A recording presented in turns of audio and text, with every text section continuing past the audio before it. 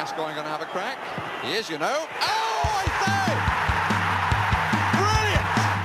Oh, this young man is a sensation! Dele Alli, out of League One, into the Premier League. Oh, what a goal! It's Danny Rose on his Premier League debut.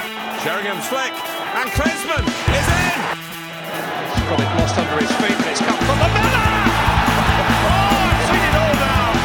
I've seen it all! Welcome back to another edition of the Internet's most dangerous Tottenham Hotspur podcast. And my God, do we actually have something new to talk about this week. It's not just another turgid performance from Tottenham Hotspur. There's honestly way too much to talk about. But I'm not even going to waste time on introductions. Ben, how excited are you today that your dreams have all finally come true? I am naturally referring to the Super League that you have long held out for. Oh, I thought you were talking about my excitement over another turgid draw against Everton this week.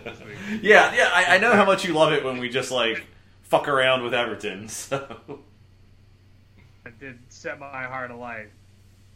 This should be the best day of my life. And, Daniel Levy did his best to ruin it with his announcement yesterday. But I am trying to exercise self-care and focus on the positives, and that is Jose Mourinho is no longer in charge of Tottenham Hotspur, but Brian Mason is. Brian, this must be a real bittersweet day for you. Yeah, I was going to say, and so we arrive at what is the darkest day of my life. Brian Mason, my sworn enemy, is now the manager of the football team that I love. You're right. I was really loved Jose. Enjoyed what he did with the club, and then to see him stabbed in the back and have the club turned over to Ryan Mason, a charlatan who's not even 30 years old, which is another problem, because it just makes me feel like shit. This is a horrible day all the way around. But we do have the Super League, and I'm very excited about it. Dear listeners, you're going to have to stick with us to see if that was sarcasm or Brian actually meant it. But we're going to talk about Jose first. I still don't know. I'm only doing bits. I didn't say we weren't. I didn't say we didn't have to stick around too, Ben. But our listeners will too. It's a journey we're all going to take together. But I think we need to start with Jose. We're still a Tottenham Hotspur podcast, and whatever the Super League is going to do to us as a club, it hasn't done it yet. So, boy, Jose Mourinho fired. I didn't think this would happen. I don't know if a lot of that was me, as you said, Ben, exercising self-care and not setting myself up for the disappointment when it didn't happen week after week. But I just figured we were going to let him eat shit for the rest of the year. Or Levy wasn't going to, was going to ride it out so he could pay out less money at the end of the season. But no, we fired him after Everton. I guess what immediately strikes me is something must have happened behind the scenes, because that Everton game was just more of the same. It wasn't good. It was very bad, but it wasn't anything we haven't been watching for 2 months now. I think that's the thing. It's you don't need to go behind the scenes when the scenes are what they are. 2 months of this, with a cup final on the horizon, and the natives getting restless. It's what are we sticking around for? I've said this after every recent match. It's what is Jose doing that makes you think, oh yeah, this is the guy who's going to win us our first cup final in a few years and possibly bring home the first trophy in a decade. There's nothing. Ryan Mason has zero body of work other than some decent stuff with the U18s, but that seems more promising than the continual trials and tribulations of the Jose Mourinho's first at team. least and you're going to get a new manager bounce out of him. Jose wasn't getting anything. Do we even know if he's capable of managing this team? I mean that in a we'll get on to him later, I guess. I just The reporting right now, as we record this is Monday night in America. For reference point for our listeners, the reporting, which has not been announced by the club, is that the reporting is that Ryan Mason and Chris Powell are going to manage the team for the rest of the year. Mason's name seems to come up first.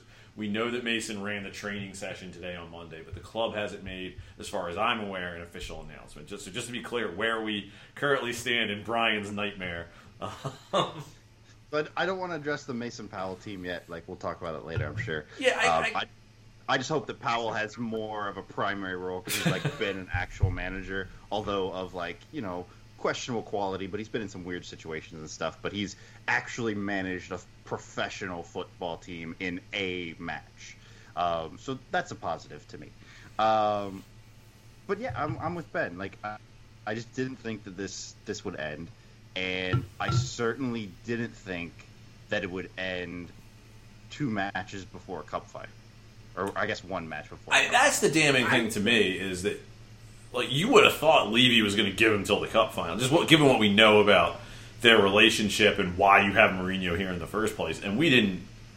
I mean, we didn't even give him that. And I think it's the right call. I'm just surprised we made it. I mean, listeners, correct me if I'm wrong, but I'm pretty confident that I laid my marker down that he would be gone before the cup final. Yeah. And that You did. we would have the Ryan Mason bounce. And Like, I mean, it's just weird though that like, I mean, it's banter-tastic like as a decision, just because now we can be like, it's the first team he's left without a trophy since he moved from wherever he was to Porto, 20 years ago. And like that's funny to me for the Jose Mourinho legacy, but at the same time, we also didn't win a trophy when that was pretty much the stated aim of hiring Jose Mourinho.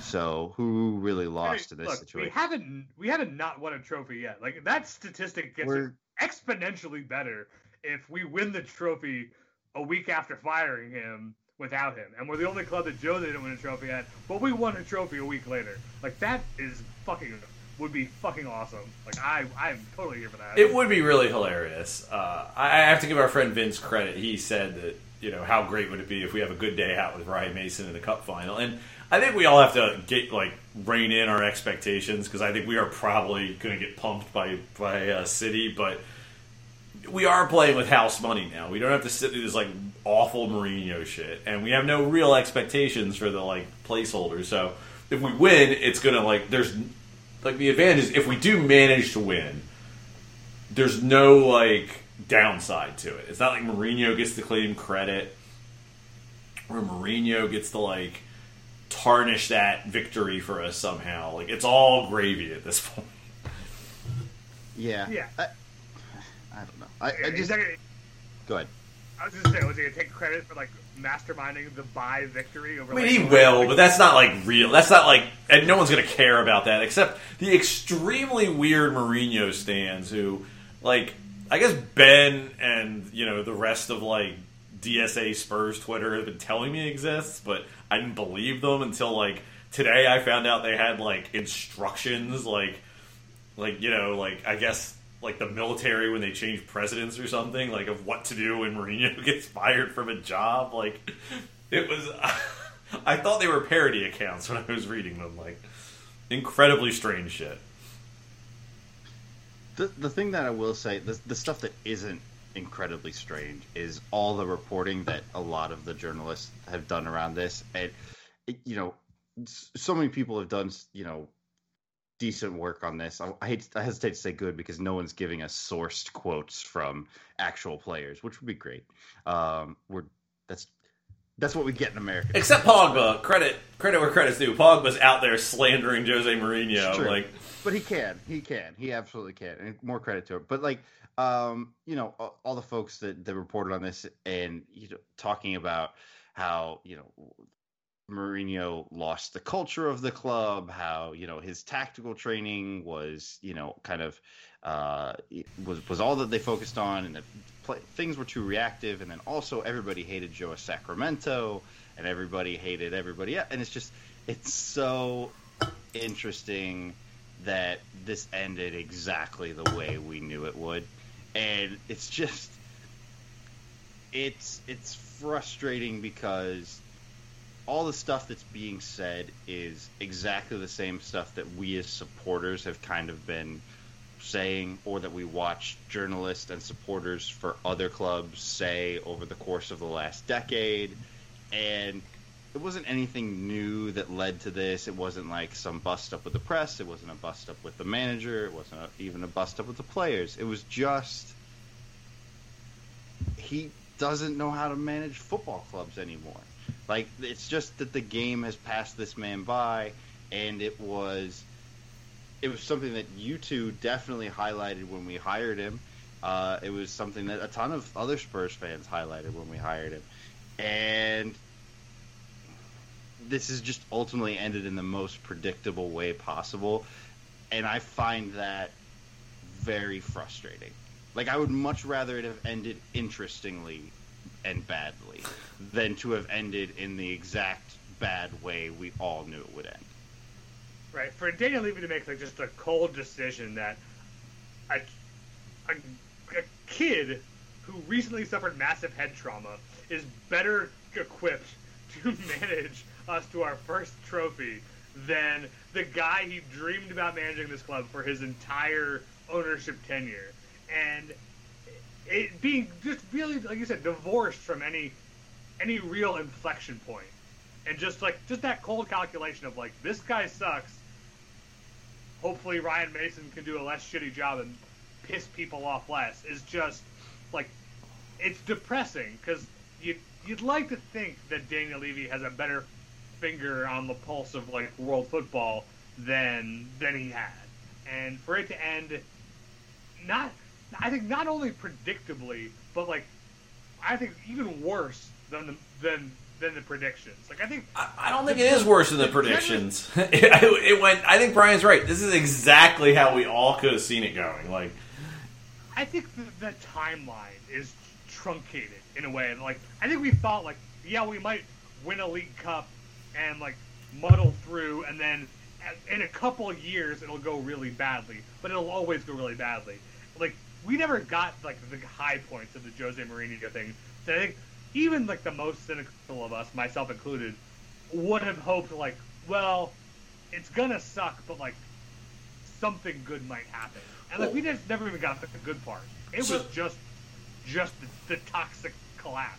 Well, so day one. You know, Ben, you have been very anti-Mourinho from day one. Our friend Vince, who has his own newsletter, who we talk to a lot, he has been extremely anti-Mourinho from day one. You listen to The Extra Inch, very anti-Mourinho from day one. And it's got to be said, no, but like extremely just like, this is bullshit. Like you know, and I think it's got to be said, like, you guys were all right. It was like the way that it played out, like you said, maybe in a more truncated fashion, but it played out like you guys all said it would. And I think, you know, looking back at it myself, I was not thrilled about this hire. I certainly tried to have a little optimism just because, you know you're in for at least a couple of years of this, so you want to like hope that it turns, you know, like you said, that we win a League Cup or two. Extra content for the podcast. Yeah.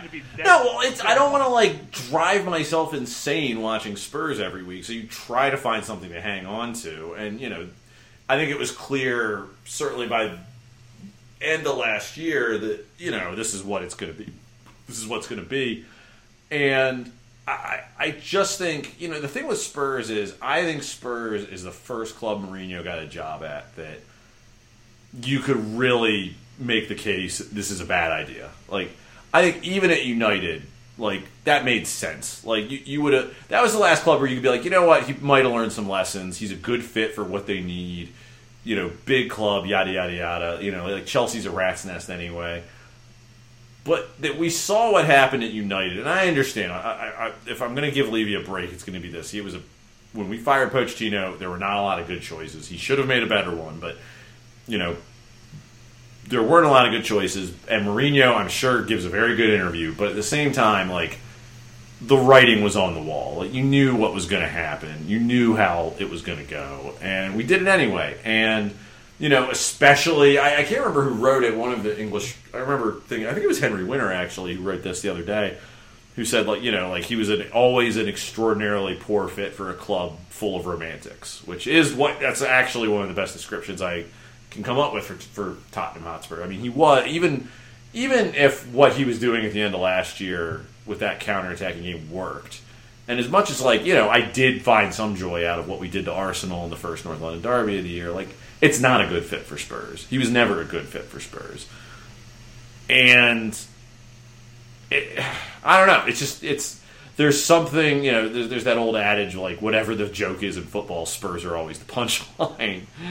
And it just sucks that we're the club where Mourinho proved beyond a doubt that he was past it.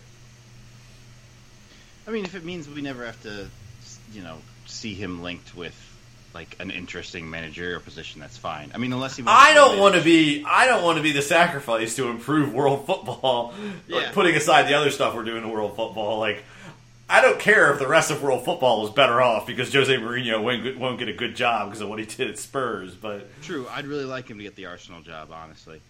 Gab Marcotti was surmising that he'll get a job at Inter within 5 years. Sure, why not? When Conte leaves, I think the other thing that Ben hit on is like the absence of a real like inflection point here. Like there were so many points in this season where you were like, it made sense to let him go. Oh, I disagree with you guys. I mean, the West. There's a lack of an inflection point on this one. You're right, because I think Zagreb is that's when we all knew Jose was done. Sure, yeah, right. Exactly. And that's what I mean. It's like then is on. I think is what you're getting at, right? Yeah, I think if there was a moment where it's like this isn't going to be around, he's not going to be around next year. It was Zagreb. It was such a bad game. The player reaction was so ugly. His remarks were so bad. Like, if you're Levy, like, what the fuck are you doing? Like, right. But what I mean is undertaking the decision now. Yeah.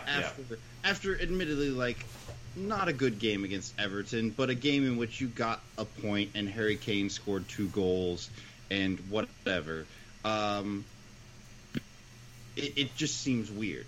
Like, certainly if we had gone out there and, played the way we did on the opening week against Everton and lost, I would have expected it. But it's not just Everton, right? It's sooner or later enough is enough. Newcastle, it's Man U, yeah. Everton, all in a row, and like the response to Zagreb was, a decent victory over Aston Villa, and then just capitulation after capitulation after capitulation. And no, I understand, but usually, look at the Pochettino, the end of Pochettino, where we kind of slump towards the finish line. Like, there were at least a run there at the end where it was like, okay, this is now untenable. And with Jose, I think we as fans were at the untenable point for quite a while. But it's interesting to me that Daniel Levy came to this is untenable position after just kind of an result against Everton. Well, I think you can, if you're looking for and insisting upon an inflection point, I think you could point to 2 things. One is the Cup final is in a week, and the results we've had recently do not speak to a manager capable of delivering that trophy. And so, if we're gonna fire him the day after we lose the Cup final anyway, like, why not give somebody else a chance and just roll the dice? And the other inflection point, more cynically, is we just announced our inclusion in the European Super League, and everybody got very mad about it. And if you're already thinking you're going to fire Jose in a week, maybe you buy back some fan goodwill in the wake of that announcement. I think it's a third thing, Ben. I think it's, if we want to make Europe at all, something's got to change. Something's well. The whole idea of Europe. If we want to be in the Europa League next year, in theory, something's got to change soon. And I think if you look at that Everton game, and maybe there wasn't a dramatic moment, but it's just sooner or later enough's got to be enough. And it doesn't necessarily have to be Mourinho telling Levy to go fuck himself, or slapping Dele Alli in front of the dressing room or whatever. It just has to be this isn't tenable. We can't keep doing this. Which is the thing that, struck me for a while. Is these performances will sooner or later get him fired, because we can't, they're not acceptable for a club of Tottenham's name. I mean, Tottenham, whatever else you want to say about Spurs this week, we know how ambitious they are. And, they can't keep playing like this if they want to be considered one way or another part of Europe's elite. Wow, listen to you say they. Yeah, I'm already a fan of Barnett, I think. I don't know, but... Brentford. Yeah, there we go. FC Hotspur of Tottenham, the new grassroots North London club founded in the wake of Tottenham's destruction of modern football. I mean, Ben, when you look at the sort of Mourinho tenure at Spurs, was Was everything you were worried about like proven out, or was it something else? Was it just were the things that you hated about Mourinho what made his tenure here so loathsome, or did you, living through the experience, did you find it to be were there new and unexplored avenues of misery? I mean, yeah, I think if you look at like who Jose Mourinho was as a manager, the things you'd point to as a guy, a reason you don't want this guy in the club is A, he plays bad, boring football. Check. B, he is a fucking mouthy asshole in the press who makes you feel like shit because when things go badly because he doesn't have a filter and it's never his fault and he's going to throw his players on the bus. Check. And then C, which we saw like so starkly at Man U, which was just constantly feuding with players and making scapegoats out of other people, anything to deflect attention from like his possible failings. And like that more than anything was, I think, the hallmark of his tenure at Spurs. You know, from Ndombele in his first season to Dele Alli and Joe Rodon and Gareth Bale and even Harry Winks, who like I don't fucking like, but like the way he approached all these people was just toxic and horrible. And like, say what you will about Harry Winks, like he's not good enough for Spurs. He just isn't. But he is a guy who came up from the academy, who has played very important for games for us and done well. Like, he doesn't need to be treated like absolute shit just because you don't want him to be in your team. Like, you can get him out of this team. You can sell him. Like, you know, it's like, I'm much madder about like the way he treated like actually good players. I mean, like, so wait a minute, you're a Winks apologist now? No, I'm a apologist for like not kicking like small puppies, which is basically what Jose did to Harry Winks, and it's just like, again, like, yeah. Wow, I didn't realize Fuck you were Harry against Winks. modern football. I didn't know. I'm extremely. I mean, I'm against pro modern anything bad that happens to Harry Winks. But I think it's, you know, I think we saw it. We thought it was maybe just Danny Rose in that documentary, but he's like, you know, it's like you say I played like shit, but other guys who played like shit or practiced like shit are still in the team, and you know, you read that Pogba interview where he's like, 1 week he's your best pal, and the next week he won't fucking talk to you, and you can't get in the team, and you don't know why, and it's just. Right. My favorite thing, though, to come out of this is the story about Danny Rose rolling up to, like, the trade today and hopping out of his van or car or whatever and being like, to all the assembled journalists, like, what are you guys doing here? And then just laughing and walking into the trading center. That's amazing. The worst thing about that is the video of the Sky Sports reporter talking about it when it was first shown to me. There's all these vans driving behind him, and I think Danny Rose is about to jump out of any of those vans because I think they were I thought they were filming the incident, but they hadn't. So, after like a minute, he finally talks about it. Like, no cameras are ever rolling. I'm like, well, you guys are horrible journalists.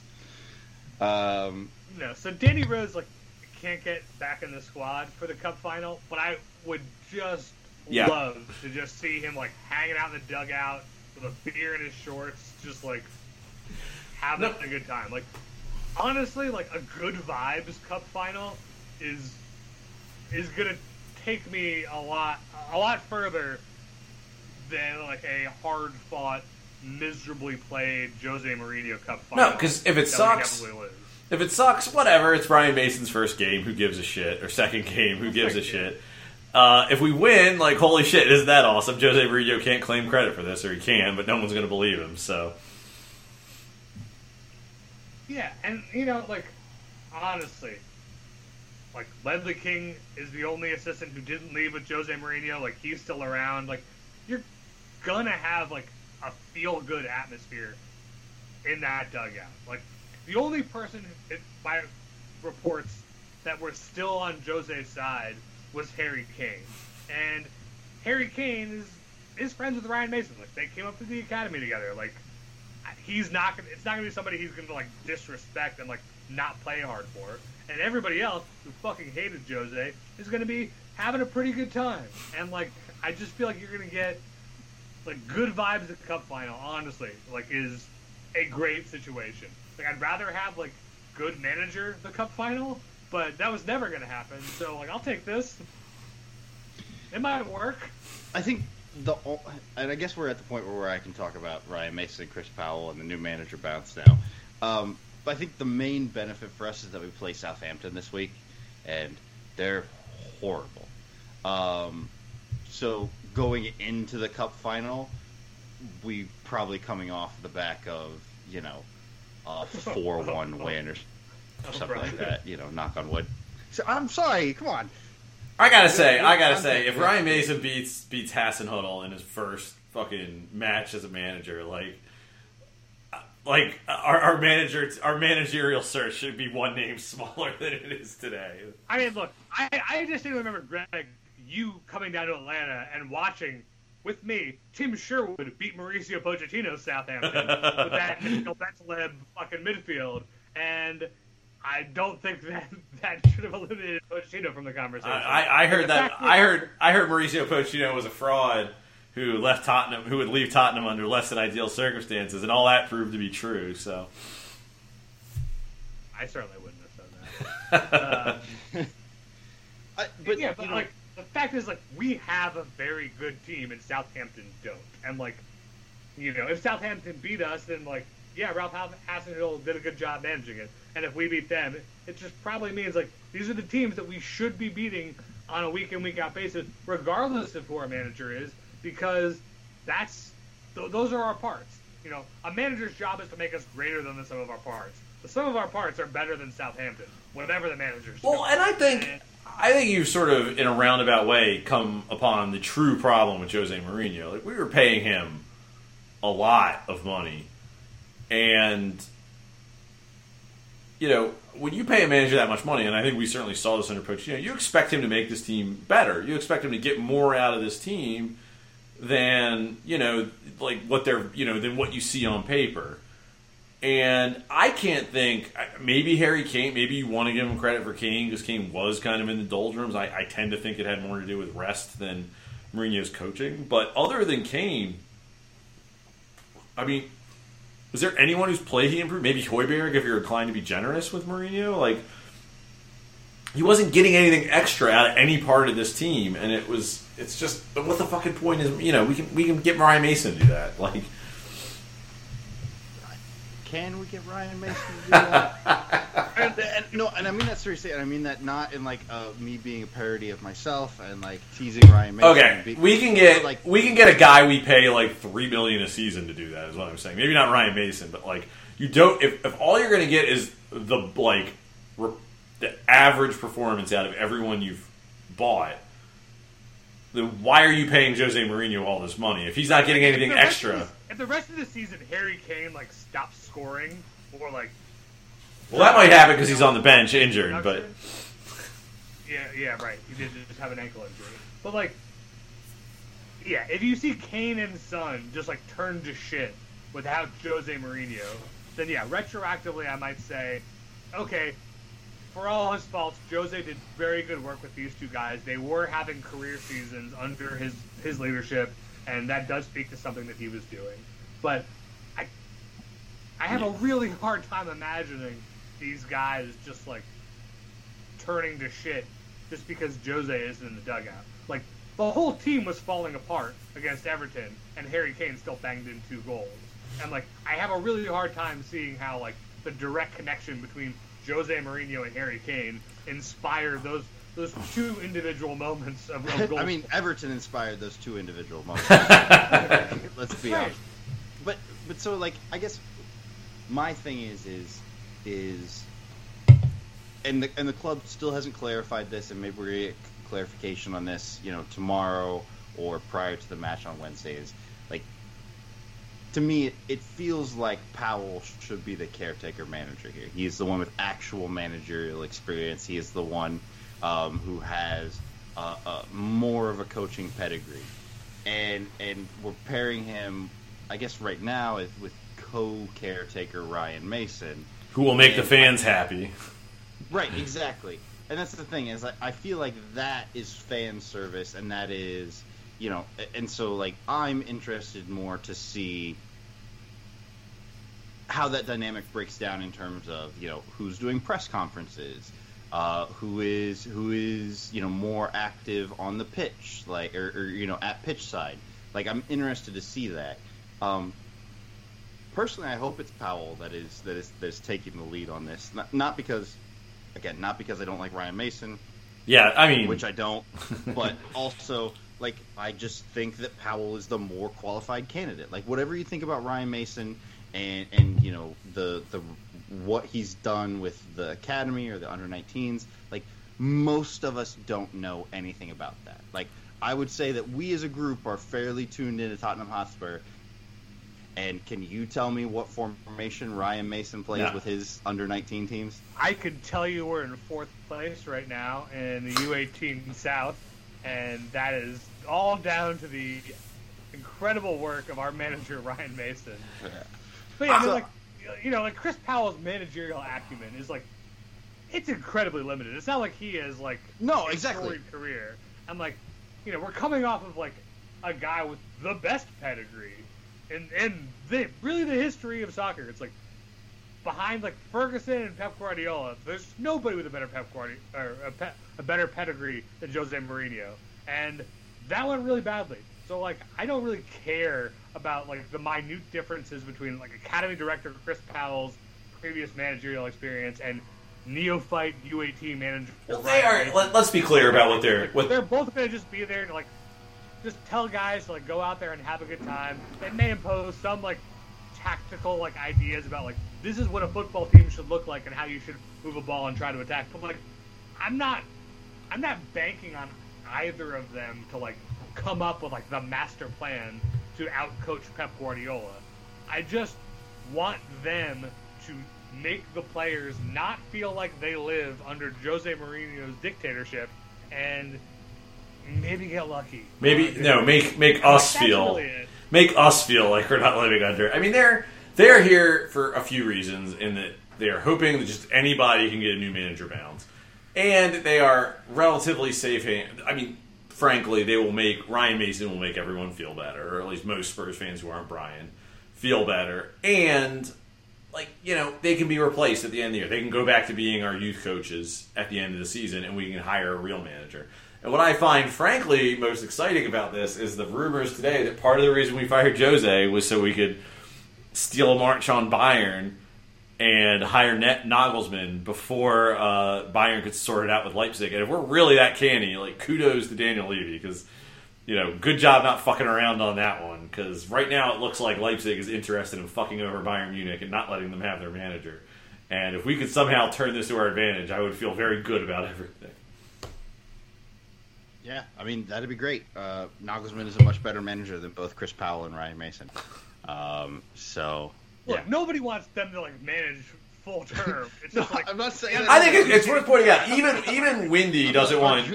Even Windy doesn't want Ryan Mason to be our manager next year. So, like, I don't think that's going to happen. Even if he wins a cup final against Guardiola, which, Brian, no offense, will be the funniest fucking thing that's ever happened in the history of the world. It will be funny, but for me personally, I will not enjoy it.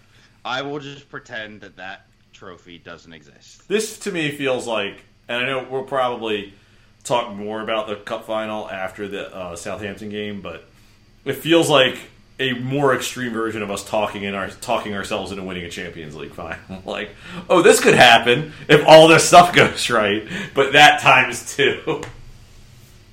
It's incredible how, like, a League Cup victory, and I know Man City is very good, but winning the League Cup feels like astronomically further out of our reach than winning the Champions League final did. And, like, that's just very depressing. So, what do you guys think Mason does differently? Or Mason and Powell, whatever. Powell and Mason, whatever. What do you think they do differently, other than, I don't know, just creating some sort of attacking plan? I think they do. I think they do an attacking plan. I think they try to attack. Are we gonna see Dele Alli and Gareth Bale back in the first team, or are we gonna see a different midfield?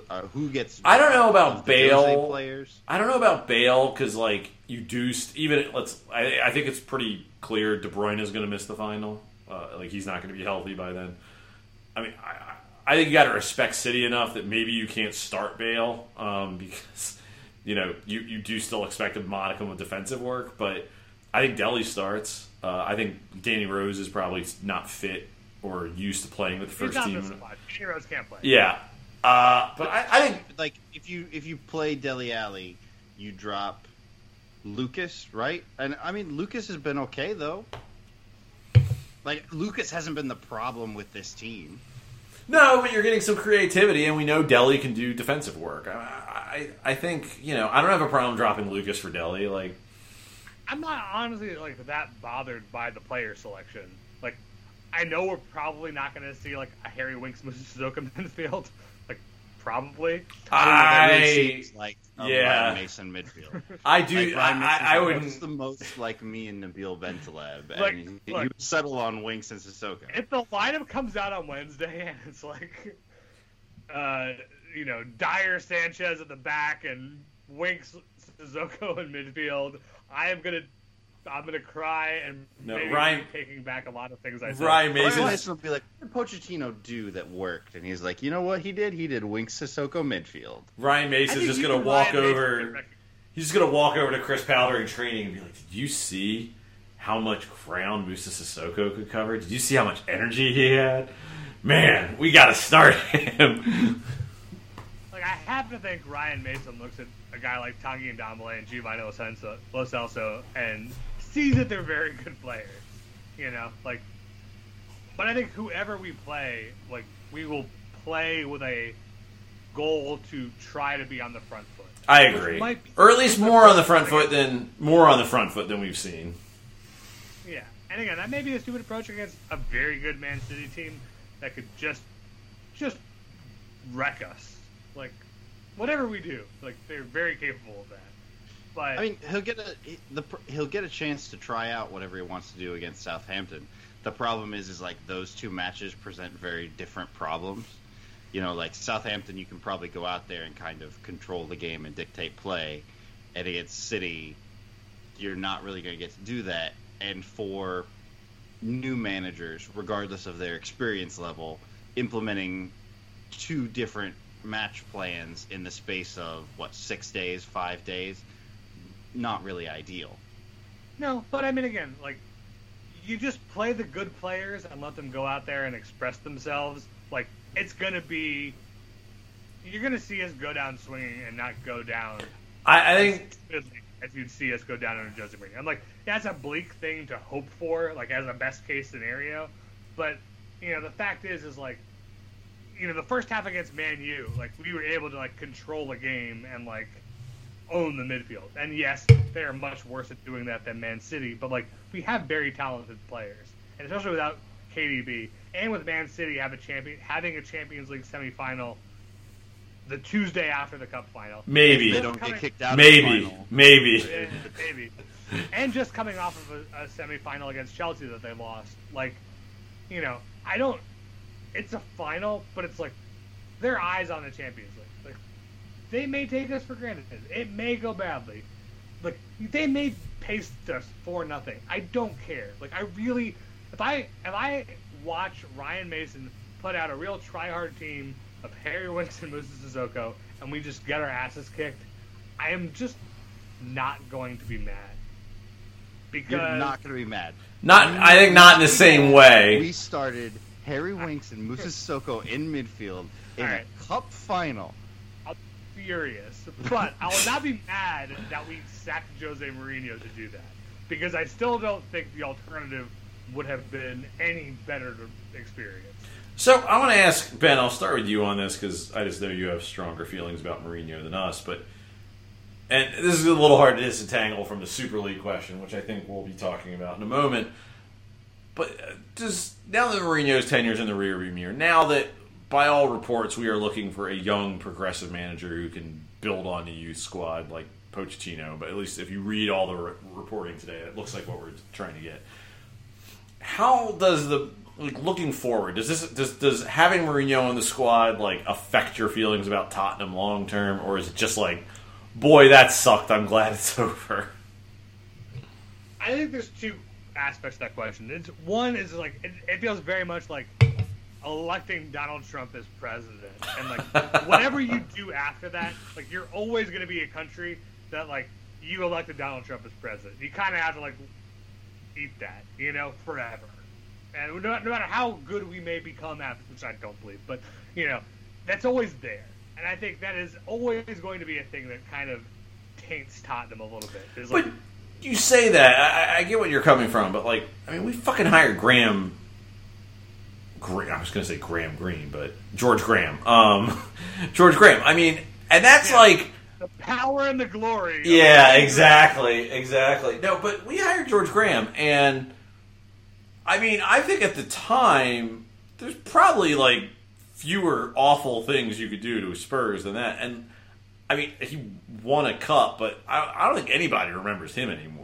Just to play devil's advocate to what you're saying.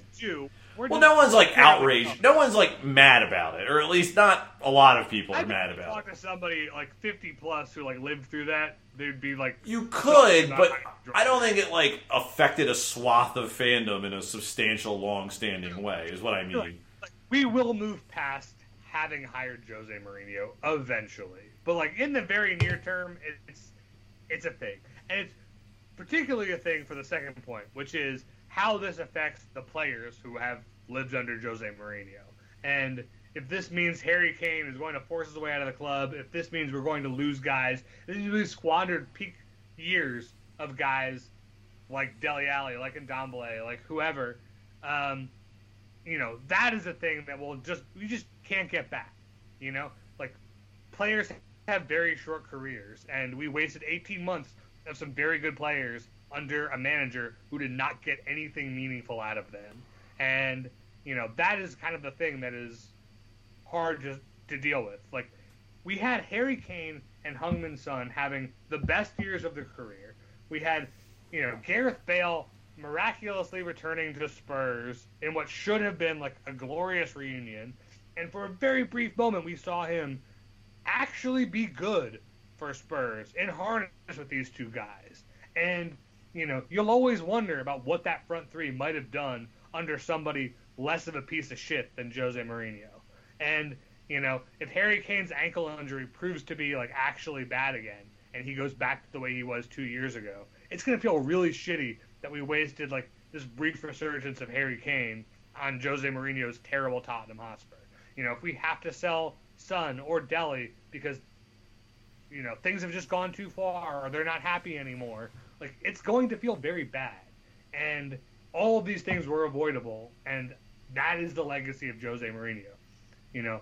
There is nothing from this time period you're going to look back on fondly and say, this built something that led to a better future for Tottenham. The only positive I think you could take away from this, looking back at it, is whether, I don't know how much Mourinho had to do with it. We seem to have figured out something about it. Maybe some of the young guys who came through turned out to be big players one day, and by hook or by crook, we seem to have gotten our youth system a little more in order than it had been for the past couple of years. I have no idea if that's Mourinho or Mourinho was just not interested in it in the way that Pochettino seemed to be, where he was holding guys in the club and not allowing loans. I always felt like the youth stuff was very performative with Mourinho, but they were talking about how he showed up at Alfie Devine's medical and shit like that. So I don't know, but that's the only thing. And I'm being a devil's advocate here, but that's the only thing looking back at this that I could see having any positive sort of thoughts about in the future. You're more or less right. I think it's funny because one of the things that we got out of Mourinho was a revamped youth loan system. But of the three big loans we did, Oliver Skipp has been an unqualified success at Norwich. Troy Parrott has been largely a disaster. Jack Clark, another disaster. So that isn't what's exciting about the youth right now. Dane Scarlett, Alfie Devine, those guys. Tanganga. Kind of program. Tanganga could be, especially Mourinho seemed to be weirdly beefing with him this year. So under a real manager, if Tanganga's But Pochettino is playing Tanganga. But my point is if would you have a problem if he's our backup right back or fourth center back next year? I think we'd all be very happy with that. I like Tanganga, but I'm saying the minutes we got out of guys like that are just the same minutes we got out of guys like Harry Winks and Josh Onuma and Kyle Walker-Peters, which were negligible. I think Tanganga under Jose looks like Kyle Walker-Peters under Pochettino, which is a few really strong performances, and then you kind of wonder, like, why isn't he getting more time? And then we sold him to Southampton, where he did a good job. You know, like, I don't think it's an unqualified success what he's done with the youth team. I don't know if it's unqualified success. I just think it's the only thing we might look back on with any sort of fondness. And I'm just not interested in grasping those straws. no, I'm not either. I'm just here to be contrary. So I wouldn't be surprised, though, if Tanganga is one of the players that benefits from Mason Yes. and Powell's involvement. Just because maybe they elect to play him over the other, kind of poor right-back options. or center backs. Maybe. Who knows? I don't know. Yeah. So I think it's time to move from one disappointment to another, or maybe not. The European Super League got announced in a very ugly fashion on Sunday night. Just to, again, we want to clarify with our listeners, we are recording this on Monday night in America. I mean, this whole thing seems to be moving very quickly, so God knows where it'll be by the time you listen to this. Tottenham are one of 12 clubs announced this breakaway Super League. I think what strikes me most about this is I don't think I've seen a single group happy about this other than the clubs who are participating. And everyone seems to be angry. And if Florentino Perez's interview tonight was any indication, I don't think these people have it in them to do the necessary PR cleanup to make this go through.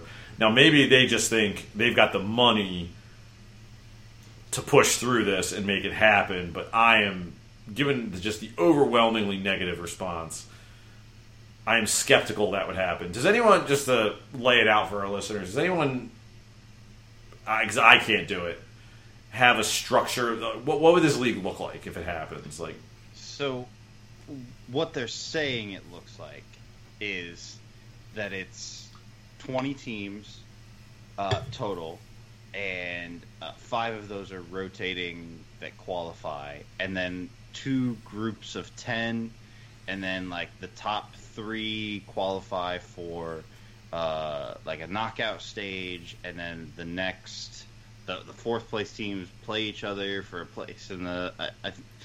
I don't know. we're off to a great start. Not you, Yeah. the Super But League. that's basically the idea here. It's not really a league so much as it is just another version of the Champions League. Except 15 of the teams are locked in every year as opposed to having to play their way One of in. which is Tottenham Hotspur, guys. Isn't that awesome? We're one of the 15 biggest and coolest clubs in Europe. So I don't know where to start on this because I think there's a lot of things to talk about with it. But for me personally, I think where I start from is I like the idea of a European Super League in theory. Like, I like the idea of like a 3 or 4 league of 20 team structure where there's promotion and relegation, and Spurs get to play against Real Madrid and Bayern Munich, and then if we get our asses handed to us, then the next year we have to go down and play Marseille and Monaco and Inter Milan. Like I like that idea. I think that sounds interesting and compelling. I don't like, though, what these teams have created in practice, and it is very apparent from what they announced and all the reporting around it that this is just a naked money grab.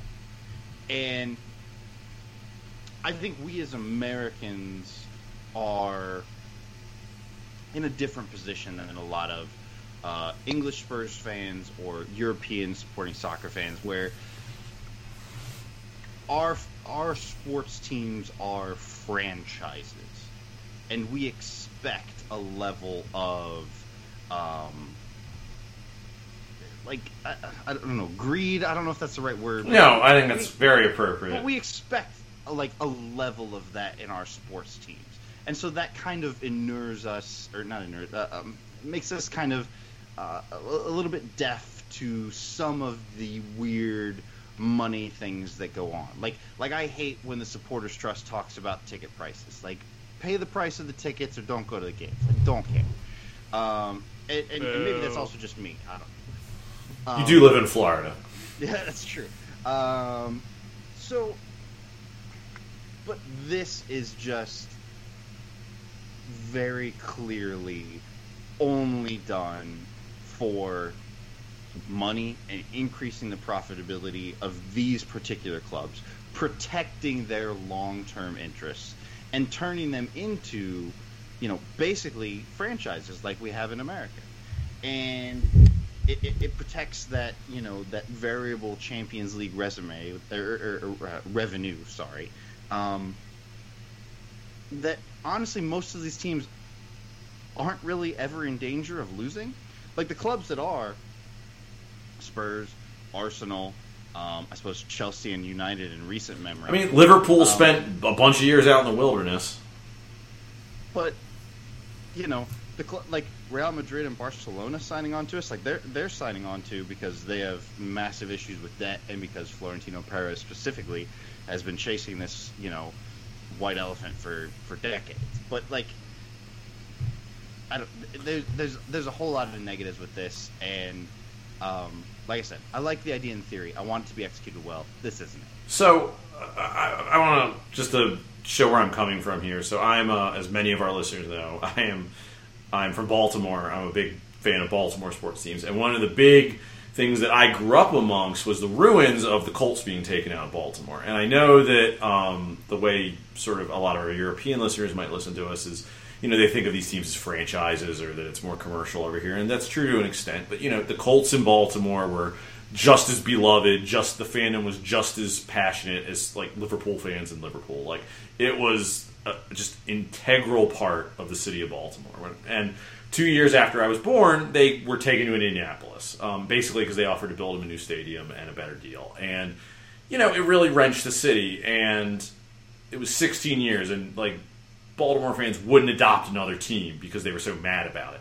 And they tried to get an expansion team out of the NFL, which is sort of the right way to do it. The NFL creates a new team, you get that team. The NFL didn't want to do it for a whole lot of reasons. So eventually we said, fuck it, and stole a team from another city. So I'm incredibly, like, to me, when I think about sports teams, I understand when you, especially in England, you come at it from their community institution thing. And I've seen it. Like, the Ravens who replaced the Colts before the Ravens, the Orioles in my hometown, they are community institutions for whatever else they are. But I've always had a bit of an element of, like, when you see against modern football and some of that stuff, to me there's always an element of, you root for a sports team, what sports owners are, like, you kind of know what you're getting in bed with. And that's like a cynical way to look at it. I get it. I don't want to speak to that because I think Ben is about to speak very eloquently about that, so I'll leave a lot of that to him. My problem, besides that, because I do have a problem with a lot of what this does to communities, what this does to the pyramid of football, putting all of that aside for just a second, one of the things that really drew me as an American to European football was how unique it was, the mystique of European football.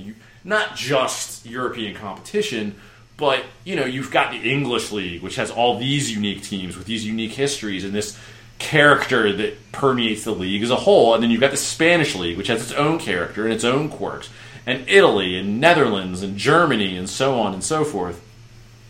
And that was all very cool to me. And the fact that these teams meet occasionally and play these matchups that are very rare and kind of weird, like, the fact that, that PSG Bayern match that everyone had a really good time watching a few weeks ago, obviously those two teams, because they're amongst the elite of Europe, are going to run into each other in the knockout stages of the Champions League fairly often. But there was still some mystique about it because these teams don't play each other all the time. And even in this age of football where, technology is such that none of us are super unfamiliar with, like, what goes on in France or Germany in the way that they were in, like, the 80s or the 70s, it's still cool because it's kind of, when these two mega clubs clash in a game that means a lot, or two games that mean a lot, it's unique, it doesn't happen all the time, it's still very cool. I know that, we first played Dortmund in the Europa League a bunch of years ago. I thought it was super cool. We get to play Dortmund, they're the sort of the Devil Rays of Europe, if the Devil Rays were cool. There's like all these great young players. It was really neat and interesting. And then we played them like 3 times in 4 years or something, and it was just kind of, by the time we played them that was by far the least interesting tie on every possible level when we made our run to the Champions League final. Partially because it was a comfortable game, but we'd already played them so many times. It was like playing Arsenal, or well, not Arsenal, but it was like playing, like Man United or something. It was just like, oh, that's a big team that we're playing, but it didn't feel like sexy or new. And I think this, like you're going to fucking play I know there's going to be some sort of mixing up so you don't play them all at the same time, but it's just going to become rote and boring, and it takes everything that's fun out of European competition while also simultaneously gutting the national leagues or at least cutting out a lot of what makes the national league so fun. And I think the other thing I just want to say about this that I think is awful is, I think every time you see in leagues around the world try to like protect their privilege, for lack of a better term, like you see them fucking around with relegation formulas in like South America, Argentina, you see Mexico. You see this, it always weakens the league. It always makes it worse. It's never good. It feels like it just feels like they're cheating. And that's what this is. And it's just gross and awful. And maybe I'm not as, like, I have some friends who are much more upset about this than I am, not because they dislike it more than I do. Maybe I'm naive. I just think the negative reaction is going to kill this. But anyway, that was a lot. I'm sorry. I just had to ramble. So yeah, I mean, I think definitely as a first point of interest as an American fan, it's like you definitely recognize that American sports operate in a very different economy and a very different framework than European football does. Whatever the origins of the various teams and the various big major American sports, they have been reduced to these franchises for at least like 70 plus years. They have been professionalized in a closed ecosystem of teams for a very long time. And we have seen, like Greg said, teams pick up sticks and move from one city to another, and the world just carries on. And the fact is America is like 50 times bigger than the UK, and there are not teams that serve every local market. There are teams that serve, 4 or 5 states and 15 or 20 cities, and they just glom onto fandom of this team because that's the team that's near them, and that's who's getting broadcast in their market. And like, they don't have anything else in town because there's no Nebraska football team or basketball team or whatever. So if you like basketball, you got to find someone to watch. And like, that is a climate that we are very used to. But, I think one of the things that is so romantic about, the English Football League pyramid and your European sports is you can trace these teams back to the 1800s or whatever. And you can see, even a club like Arsenal, as cynical as they moved into our backyard, they were founded by workers at the Royal Arsenal, munitions factory in London and Woolwich. But, like that is where that roots of that team is. It's like, this is a team that these workers founded to just play a sport in their spare time that has become this thing that is now so much bigger than that, with a global audience and, tons of trophies and whatever. You look at Tottenham, was like a schoolboy club, whatever. Like, all of these teams have their roots in very, very specific local contexts. And the history of the English game, and again, you can extrapolate this to other countries, has been the erosion of these community institutions as the leagues get bigger, get richer, and whatever. The smaller market teams get left behind. And I think there's a big inflection point when the Premier League happened, when the top teams said, we're going to negotiate our own TV deal and we're not going to share revenue down the pyramid. And these 24 teams who are at the top of the table, or 22 teams, or whatever it was at the time, are going to keep the bulk of this money. And we're going to make everybody else chase after it. And, you've seen teams fall by the wayside over the years. Like, a club like Accrington Stanley, which is one of the founding clubs of the football league, is still hanging on. But like, who the fuck could tell me what division Accrington Stanley is, or one player on that team? Like, nobody. But even the Premier League era, clubs like Norwich and Coventry and Ipswich, who are like right there, have like fallen down the ladder. Blackburn, Portsmouth, Middlesbrough, Charlton, teams who have like very big Premier League presences, have like all but disappeared in the footprint of what we think about English football means. And it is a tragedy that the way that this sport has been globally exported has meant an erosion of these institutions that mean so much to these places. And I think that's a thing that we really have a hard time as Americans connecting with, is what it means to have a team in your random, not just city, but like you're part of a city, and there's another team across town in another part of the city. And like that's not rare. That's just incredibly normal. There's like 3 cities in America that understand what that's like. That's like every city in England. Right. Like, yeah, any random place seems to have a football club, and there might be a couple of them. And like, some of them are still hanging on, and some of them are dwindling. Like, there's a Leyton Orient that we partner with. Like, that is a London football club that is in one of the biggest markets in the world and is barely clinging to survival. You have a Brentford that is doing all they can to like moneyball their way towards some kind of success. But like, there's a dozen clubs in London alone, and like that's an insane kind of ecosystem that I think is really hard to process. But all of this stuff is dying. It's been dying for a really long time. And one of the things about like the way this system ostensibly works is this idea of a meritocracy that like, well, if you do well, you can move up to the next division. If you do well there, you move up to the next division. And like, those riches are not far away from your fingertips. And maybe you get there, and maybe you have enough money to, stick around for a minute, and then you can build a new stadium, and then you could be one of the elite, And that process has been a lie for a really long time.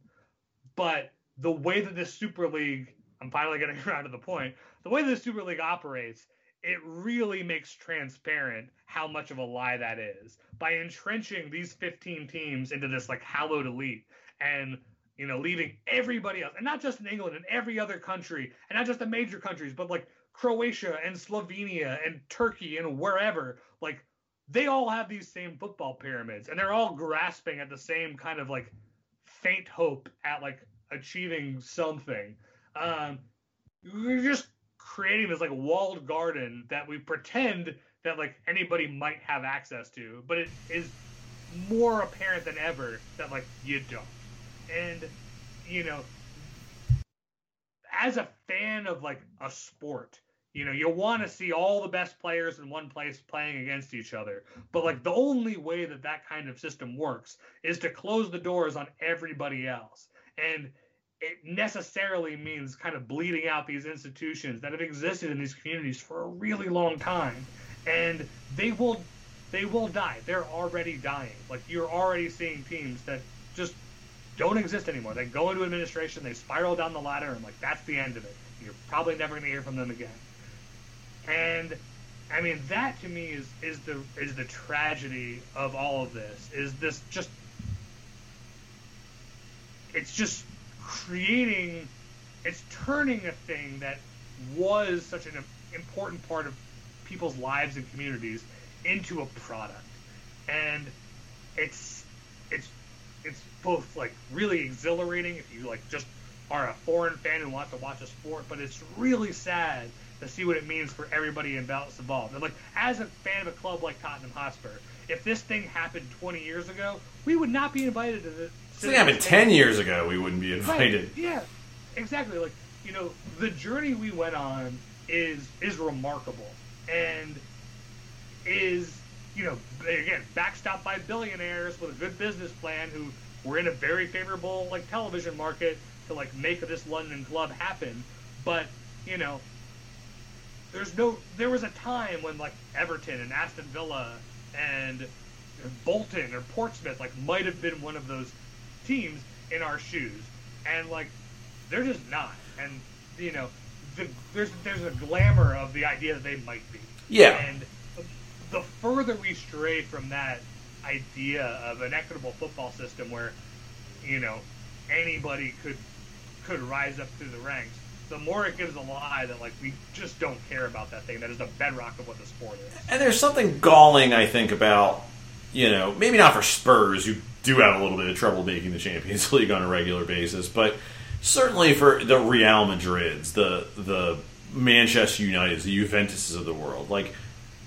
You really are worried about cementing your play. I mean, I know they want more money too, but you're going to be in the fucking Champions League every year. The teams that have really driven this, with maybe the exception of Liverpool, which, like I said, has spent a few of those years in the wilderness, and that they can't just be fucking bothered to put out the minimum effort they need to put out to ensure they make the Champions League every couple of years. It's galling. And the other thing that I think is really telling about this, we talked a lot about the formation of the Premier League, or you did, Ben, and whatever else you want to say about the foundation of the Premier League, I know this is a fraught topic, but it was at least coming at a time where English football needed that investment of money. It needed to change. Maybe not that investment of money, but it needed to change. Because, frankly, people were dying in the stadiums in the 80s. It was English football was the way it operated in the 80s couldn't be, that was not sustainable.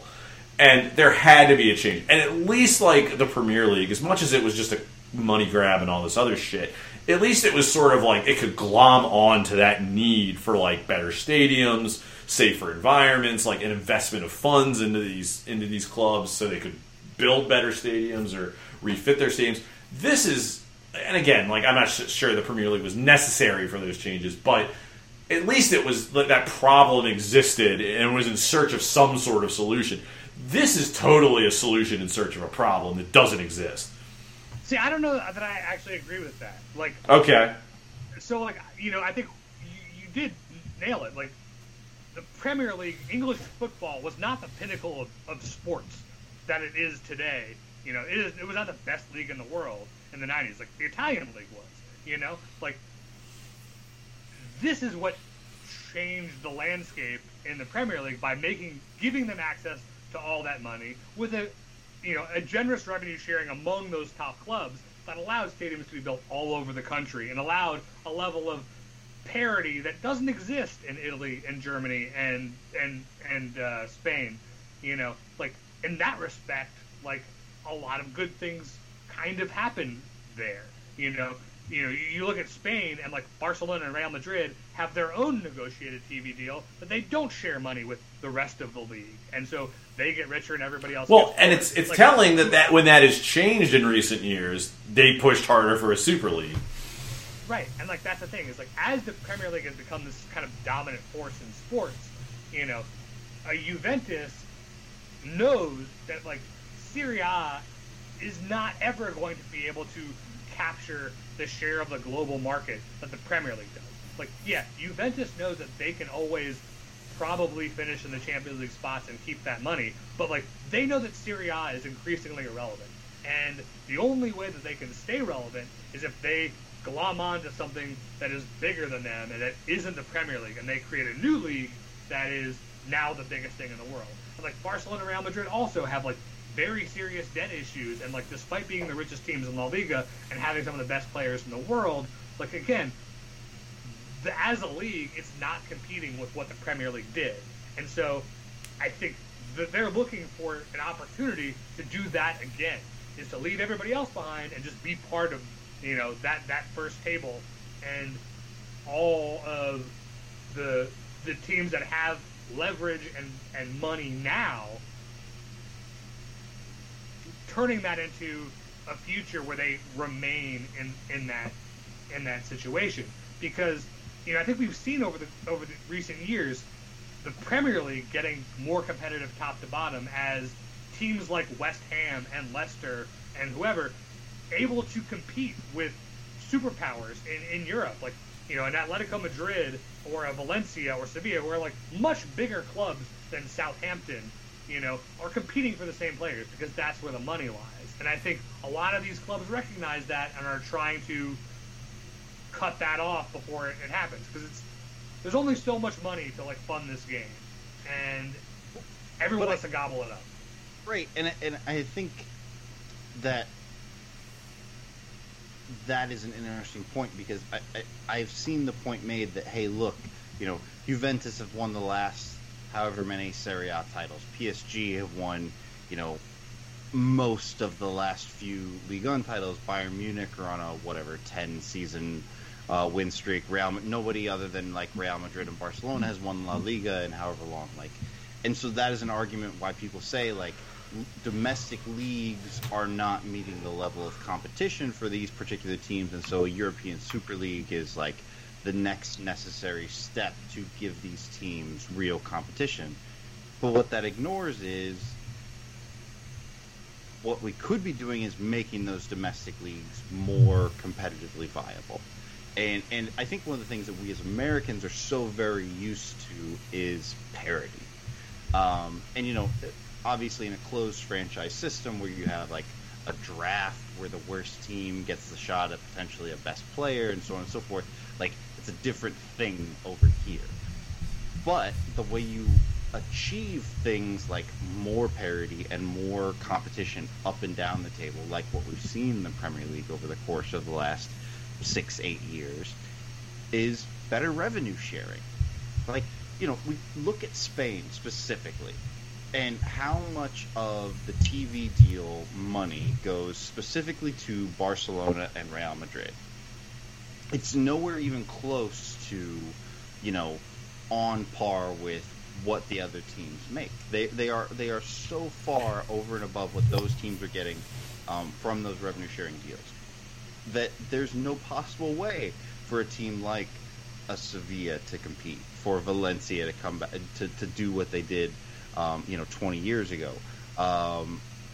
Atletico Madrid needs a miracle to win the league. Right, and even Atletico, who's a very good team and has had an amazing run in European Cup competitions, can't possibly compete consistently with Barcelona and Real.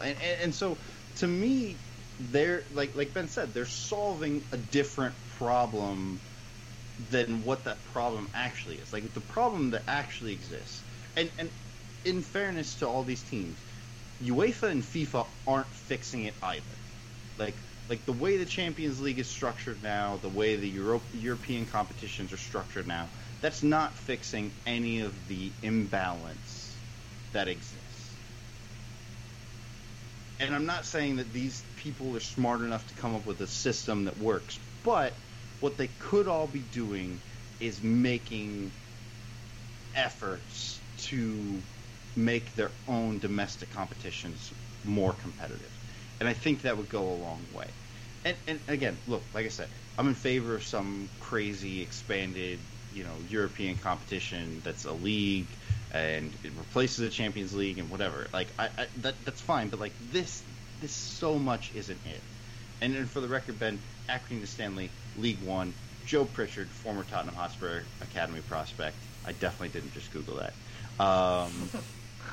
Brother of Alex Pritchard, maybe. I don't know. Wikipedia doesn't say. But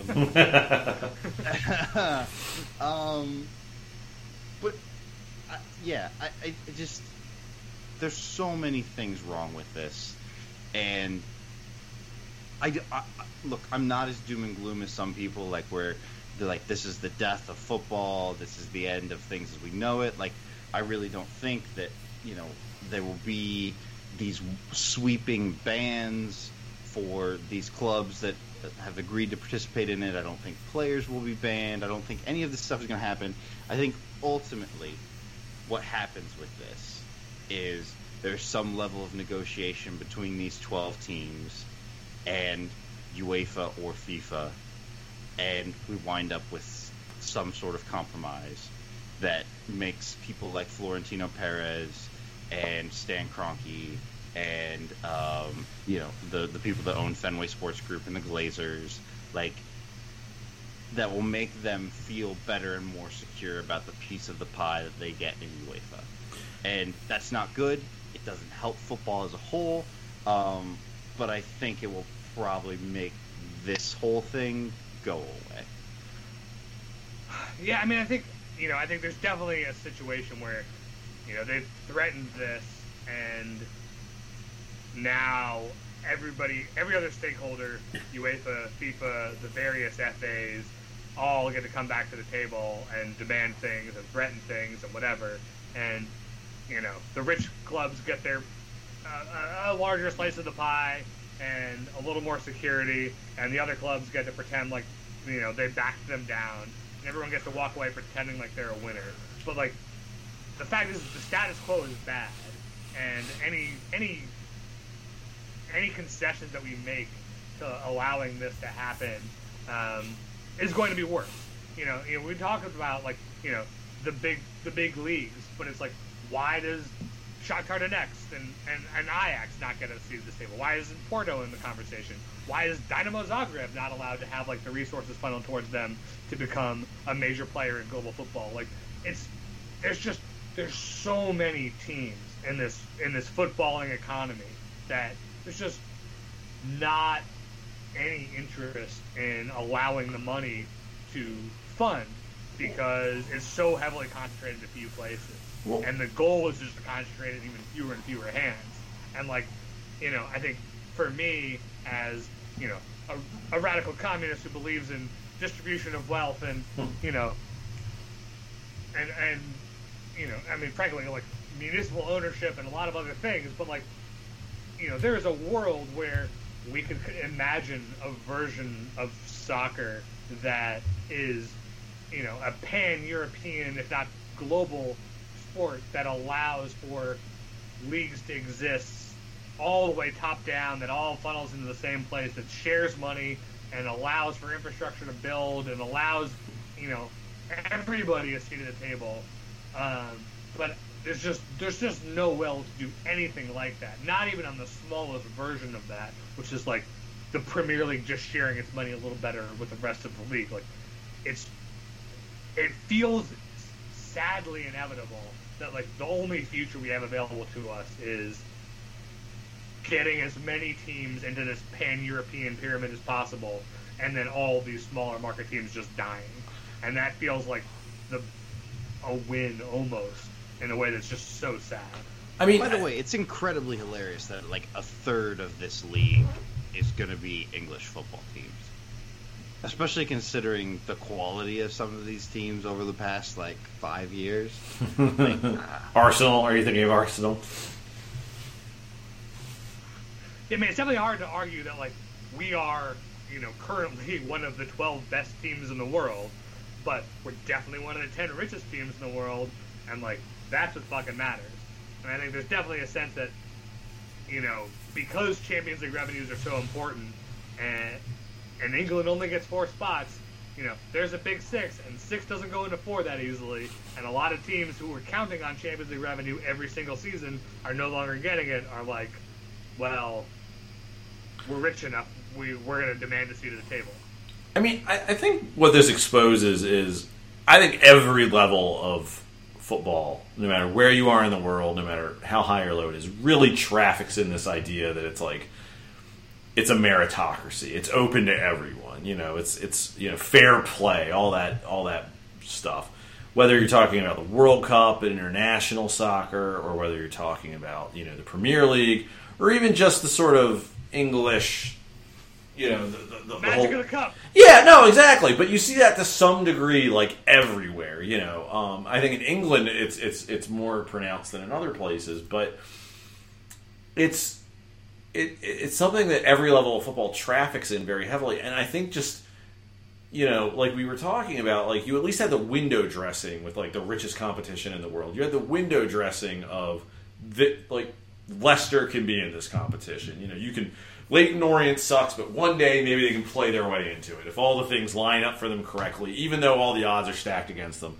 And it just sort of, we all know that's bullshit, but this, like, just lays that hypocrisy bare, and it's just, I think it's hard for a lot of people to take.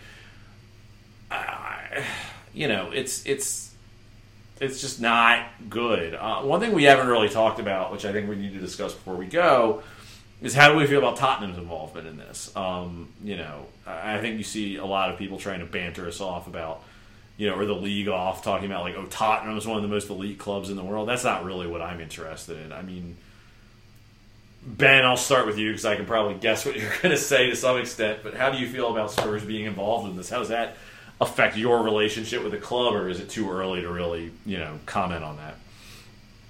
I mean, I have very twisted up feelings. Like, yes, on the one hand, I very strongly despise seeing the club that I've given 15 years of love and loyalty to see them be part of what feels like a very calculated destruction of a lot of what I love about football.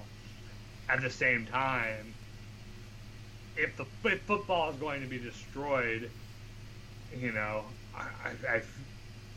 I guess it's nice to see Spurs still existing. Well, it's that David Kahn quote about City. Like, I wish this hadn't. When you talk about the Sheik taking over, I wish this hadn't happened to anyone. But if it had to happen to someone, at least it was us. Right. Like, and I think my relationship to the club and my fandom will definitely change if something like this goes through, especially as the years go by and things collapse down the ladder as I imagine they will. But I don't know. Like, imagine you're a Sheffield United fan and this happens. Like, how are you looking at it? Like, just as bleakly, but like, seeing your existence spiral out and having to be like, well, who's the closest team left to Sheffield? I guess I'm going to have to pick a new team because it's the only team still going in this sport that I like. Like, I don't know, that's a better situation. Like, it's just, and there's no winners here for the fans. As much as, like, especially the AMF sort of against modern football contingent sort of, I see it as hypocrisy bothers me in terms of like pretending things used to be better when they were just worse in different ways. As much as that irritates me, this is bad. I mean, this isn't good. I'm not happy that Spurs are involved in this. I don't want to see this league go through. I think it's a bad idea for all the reasons we've enumerated, both in terms of a self-interest perspective and a fairness to others perspective. I mean, I guess I'm glad that we're not left out of the party, but it's like I don't. It's hypocritical, right? Like, yeah, it is. Benefit so much from like the way that wealth has accreted to a club like Spurs in a way that like was not the natural order of things, but we got there, and it's like we benefited heavily from all the toxic horribleness of the financialization of the Premier League. Like, very much. It's... Yeah. I mean, we've all kind of let that happen and been pretty okay with it. Look, I've listened to podcasts today and articles and stuff, and people are talking about, like, the Tottenham Hotspur as I knew it doesn't exist anymore, and Daniel Levy has to leave the club now, like, this is a disgrace, and, like, I'm not at that point. The point that I'm at is Daniel Levy's a businessman. He saw this opportunity for Spurs. He took advantage of it, and like that it is what it is. Because, like you just addressed, like I would much rather be on the inside looking out of this than to be, Everton or whatever other club is in England that misses the boat on this. Like, I don't want to be. I wouldn't want to be that club in the context of making money, or the financial interest of my club, the ability for us to sign new players, the ability for us to do all sorts of other things. But yeah, this is going to be a weird. We talked about inflection points earlier when we were talking about Jose, and obviously I think this is like an inflection point for what does European football become. I think ultimately the answer is this doesn't change much, and that you don't think it's going to happen the way it's proposed is what you mean by that, right? Yeah, right. I think ultimately UEFA, FIFA, these 12 clubs work something out. Look, we've seen UEFA in the past, or teams within the European League structure propose, a system where more teams get in from certain countries, where legacy, quote unquote, legacy teams qualify for European competitions. UEFA is restructuring the Champions League as we speak. They're voting on it on Friday. I think ultimately all this does is result in reform of the structure of the Champions League that gives these particular clubs more security, and it gives them the result that they want. And I think that's probably bad for football, and I think that's probably bad if you're a fan of clubs that aren't those 12 clubs. But I think a bigger deal is being made of this than probably it actually should be. UEFA coming out and saying they'll ban these players from competitions, that they won't be able to play in the Euros, they won't be able to play in World Cups and stuff like that. I don't think anybody's ever going to let it come to that point. So, really, honestly, is this all a result of David Moyes as a team on the fringe of qualification for the Champions League? Yeah, 100%. We can't let that happen. What do we have to do here? Yeah. I mean, look, like I said earlier, it's very much about money. It's about teams like Real Madrid, Barcelona, Arsenal, United, us, trying to make sure that European revenue stays available to us. And and Real Madrid and Barcelona aren't necessarily worried about that revenue staying available. They're worried about increasing their portion of the pie of that revenue. And like I said, I don't ultimately think that in August of 2021 we're going to see this breakaway league happen. There's just no way feasibly they can get that up and down in this time. I think we're much more likely to see business as usual, but with renegotiated structure or deals for these 12 teams. I think even if you're right, that's a short-term answer, because they've been threatening a European Super League breakaway for well over a decade. That has been a thing that these clubs have advocated for. And even if it just means them coming back to the table now, unless there is just a radical reimagining of how the whole football structure works all across Europe, it's only a matter of time before they have this conversation again. They were negotiating with UEFA about the structure of the Champions League for the next 4 years, which precipitated this. And again, if they come back to the table, that's going to mean this is what the Champions League looks like for 4 years, and then we're going to be right back here again. And what does the climate look like in 4 years? Are we having this conversation again? Probably. And, for all the talk that we've had about a breakaway league, this is easily the furthest it's gone. They have financing from J.P. Morgan. They have a website. They've laid so much. Do they have a website? Or did somebody make a website in a couple hours? Well, I think, Ben, that's an interesting point, because I think that's maybe why I'm kind of weirdly detached from the situation, and I know that's maybe a strange reaction, but I've been a fan since 2010, and I've heard about the threat of a European breakaway league the entire time I've been a fan. And I think there's people who have been fans for much longer than me who have heard about it the entire time they've been fans. And there's something deeply surreal about seeing all of this. I mean, not only seeing Tottenham part of this, but just seeing a concrete-ish structure appear, and it not just be something Real Madrid and Barca use to get better TV deals in Spain. I don't know. Maybe I am extremely stupid. It still just doesn't feel real to me, because it still feels like this. It was never real. Too. It wasn't like we've been hearing whispers about this. It was just all of a sudden dropped in our lap. Yeah, and I'm sure there was. Amazing that they announced it April 19th, and they're like, "Hey, by the way, we're gonna start playing in August." And you're like, "Really? You guys aren't gonna have any more lead up time than that? 4 months is all it takes for you guys to figure all of this out." I mean, we learned this year that college football scheduling was bullshit, and they could schedule games immediately. So maybe that's what this is. But it just feels so. In a lot of ways, it's kind of it's kind of like all the shit you hear about the Trump administration, which is like he's going to go after, Obamacare all of a sudden. And it's like, it's this thing that you'd heard Republicans talking about for a while, and then they actually try to do it. And it's just this, like, surreal experience, because it's like, oh, they're actually trying this incredibly stupid, awful thing. And, it's strange to see, like, the edges of it in a way that was never real before then. But I guess I'm just having trouble coming to terms with the reality of the situation, because it seems so unreal for so long to me.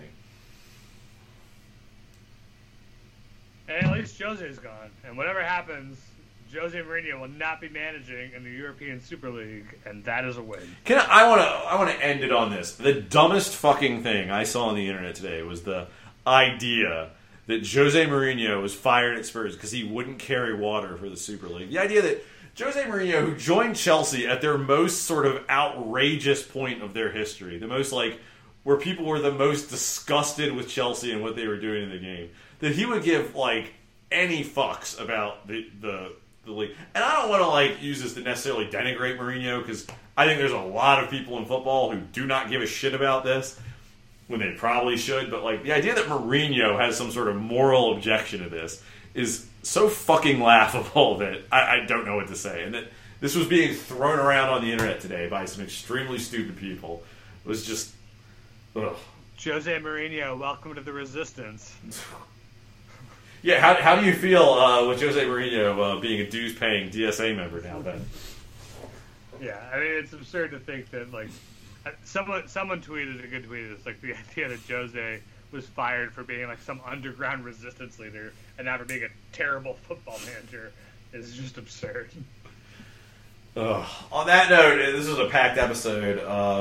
I hope all of our listeners enjoyed it. If you did, please leave us a 5-star review on iTunes. I think we deserve it after this marathon. Ben, where can people find you on the internet?